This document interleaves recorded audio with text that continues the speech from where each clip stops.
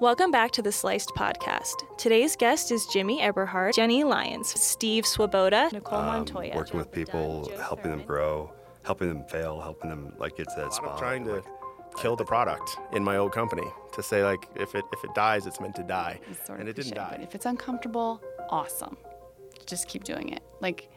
Something good will come of it. Families, etc. And I think that part of entrepreneurism in some way is standing up for who you are. It's been such a huge learning experience. And from where I started to what I know now it's like I went the school of hard knocks, Instead of going to business school, I just did it. Okay, you ready?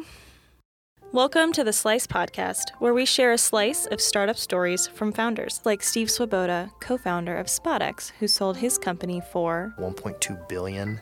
Wow. Which is billion with a B. Nuts, right? 1.2 billion. Or Sean Mara, founder of HealthTap.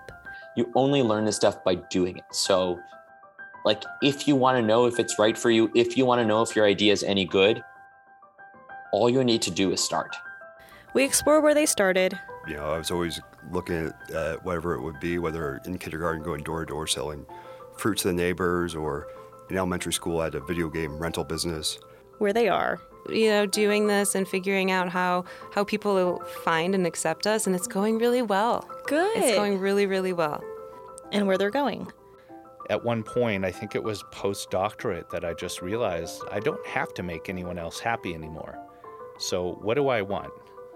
I think I just want to make tea and garden and hang out with plants and, have fun, really. By sharing hardships and advice, we learn about their journey without focusing on the metrics.